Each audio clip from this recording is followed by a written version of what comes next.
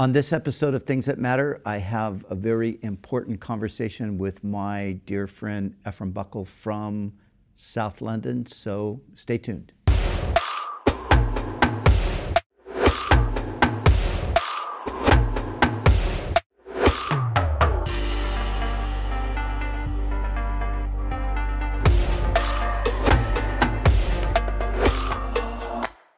Hi, and welcome to this episode of Things That Matter. I'm Brian Broderson, and it's great to have you with us today. And I'm in the studio with a very, very dear friend, and this is Efrem Buckle. Efrem, welcome.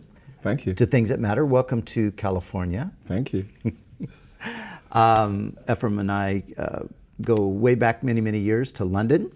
And so today, it's great to have him in the studio, and we're just going to have a conversation today. But I want to give a little background, a little history to our audience. So 20 plus years ago, my family and I, we went to London, and we planted a church. And as we were just there in the formative stages in the early days, 3 young guys walked in the door one evening, and Efrem was one of them. And the Lord just connected us from that point, and we've been wonderfully connected ever since. Amen. No doubt. And so, Efrem, you're pastoring Ecclēsia or Ecclēsia. That's the guy. That's the South London way of saying it. Yeah, South London way of saying it. Yeah. Ecclēsia. Yeah. So this is a church in South London. Yeah. And you've also come on the staff of London City Mission. I have. Yeah. A mission that is 150 years old. 180. 180 years old. Yeah. Plus. Yeah, and I remember in London. I remember London City Mission, and we had some connections even back then. That's right. And you have formerly with Rob Prendergast, you guys who made up the hip hop group MOD. Yeah. And so you've been in urban ministry ever since I've known you. Yeah. And over 20 years. Yeah. And so you're continuing on in that. So you're in one of the greatest cities in the world. In my opinion, it is the greatest city in the world. I'm not going to argue with you there, Of course, we all love London. But so let's talk about, some of the stuff that you guys have done. Now, as I mentioned, formerly with MOD and the hip hop and the outreaches, and you and I have done on the stuff on the streets in London, and we've been all over the place doing that. Yeah. Tell us a little bit, kind of just a little bit of background about that. Yeah. And I don't think you're doing that so much these days, right? No, not so much at all. Yeah, you're more helping the younger generation. That's do it. right. Kind of give us just a quick sort of a overview of that. Yeah. So fundamentally, we were in a place where we desired to reach our community.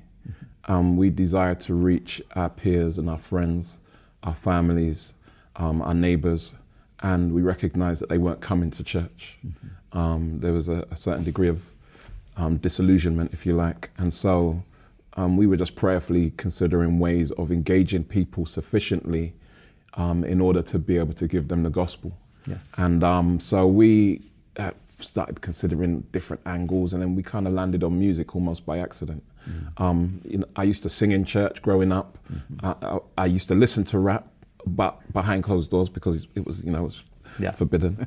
And Rob never rapped before becoming a Christian and using it for ministry. But then we got invited to go and share at a young offenders prison.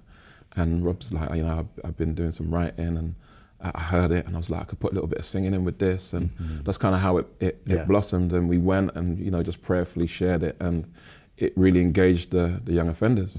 And so we was like, okay, maybe this is it. Yeah. And so after that, we just began to give ourselves to it in earnest, not with, back in those days, there was no YouTube, there was no internet, there wasn't even self-stardom, let alone, trying to get onto a label or anything like that. It was just purely as a ministry tool. Yeah. We want to engage people. Yeah. And so we wrote songs and we took them out on the streets and into schools and into prisons. And we've done most of our ministry outside of the context of the church. Yeah. 90% was just amongst unbelievers. Yeah. And then we got involved with the Notting Hill Carnival outreach, which became the God Corner. And so, you've been down there. And the Notting Hill Carnival, just for our audience, is the largest street festival in Europe. Absolutely. And it's second largest in the world outside of Rio. Yeah, and tens of thousands of people on the streets of London. And well, 1 million people a day at its height. Yeah. Literally. 1 million people a day. Yeah. Wow. No wonder it was so crowded out there those times. Yeah, that's crazy. And yes, I mean, I've seen the Lord just use you guys in such extraordinary ways in those kinds of contexts. But you were part of the church that I was pastoring. You guys came in, and you really became, you weren't just like church attenders. I mean, you were really part of the ministry. You were part of the ministry team, and then I left London to come back to California. And as I was leaving, and I had hinted to you guys, of course, over the years, that I really felt like God was going to send you out to plant a church. We weren't trying to hear that. You know that, right? No, you were. No, I don't think that's going to happen. But, it came down to me, it was just obvious that, yes, this was the call, this was the time. And so you guys went. Now, our church was in central London, in the Victoria area, Westminster.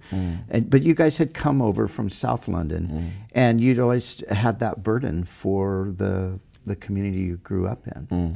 And so that's where God's got you today. Absolutely. You're doing urban ministry. So let's talk a little bit about what you're doing right now, and in that urban context. And of course, we're talking to people that are in all kinds of different places and need to know about this. Yeah. So I think one of the things that really kind of compelled us to heed your good guidance and the leading of the Lord, and to go into South London and plant a work, was that we really saw that there was a need for something that was quite unique in our experience of church, as that we encountered at Calvary.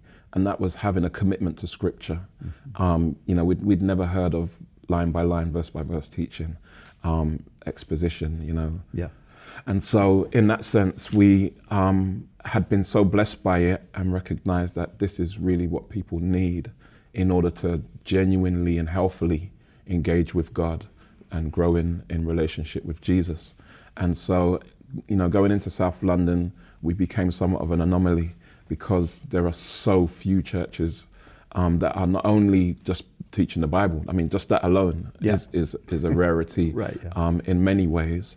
But then at the same time, often those that are teaching the Bible are so culturally enclaved and removed from the community and the culture that they're just inaccessible.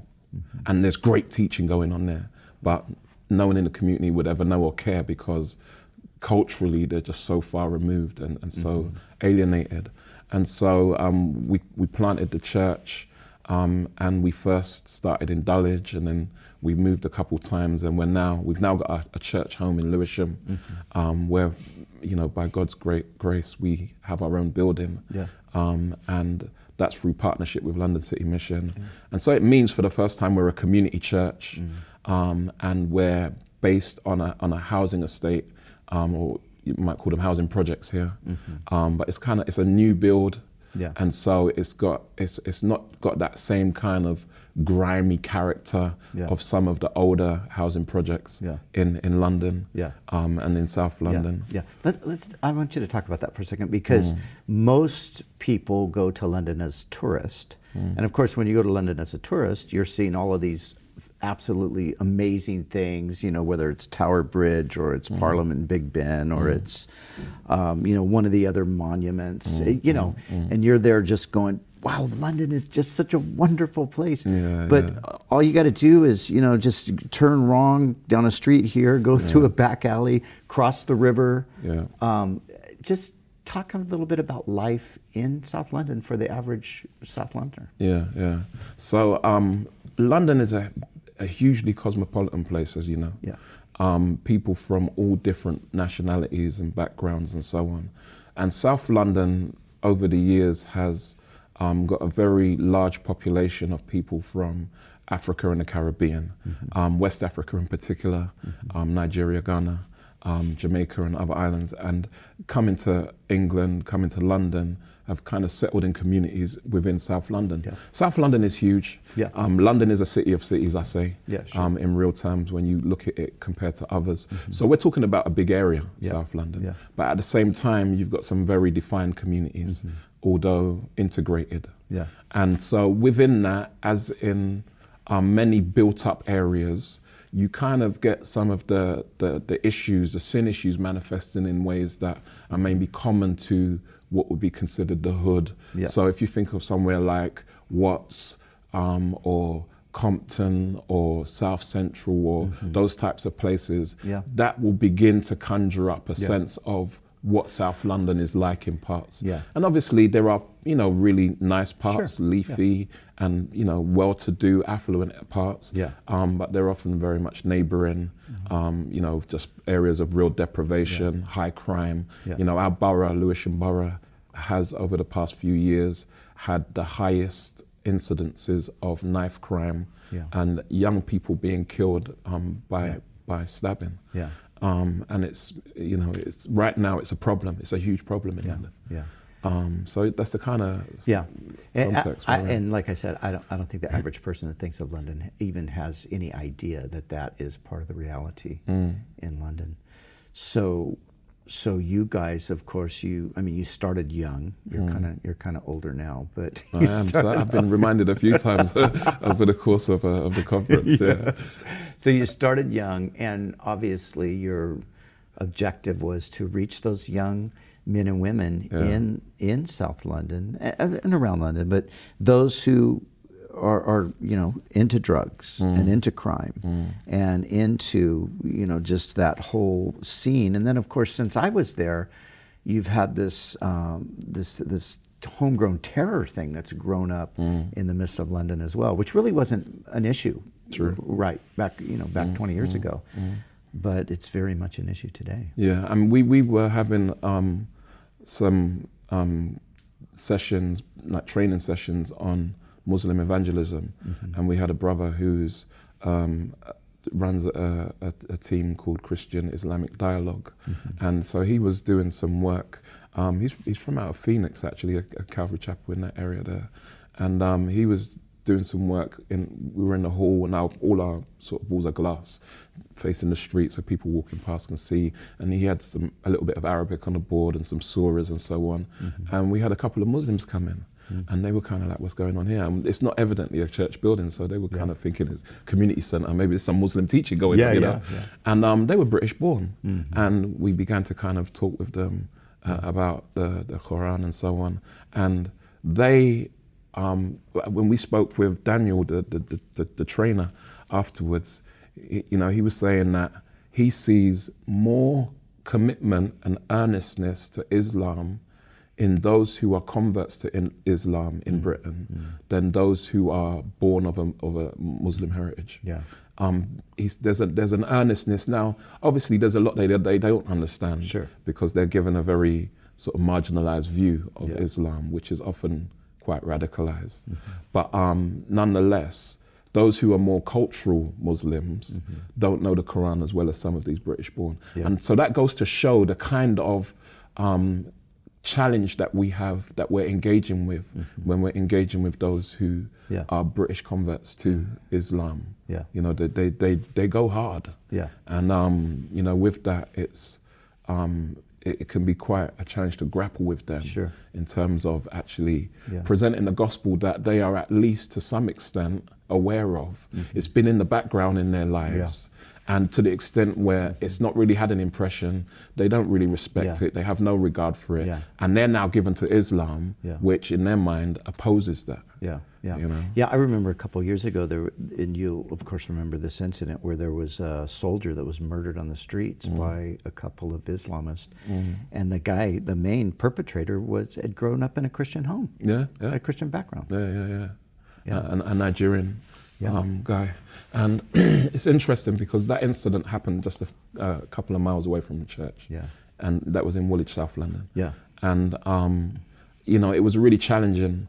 The whole situation was just, absolutely devastating. It was horrifying. They literally endeavored to hack this soldier's head off just using kitchen knives, And so once they had been captured, the police actually captured them alive, so they're now in prison. And the main guy, I think his name was Michael, he is regarded to be the most dangerous prisoner in the UK.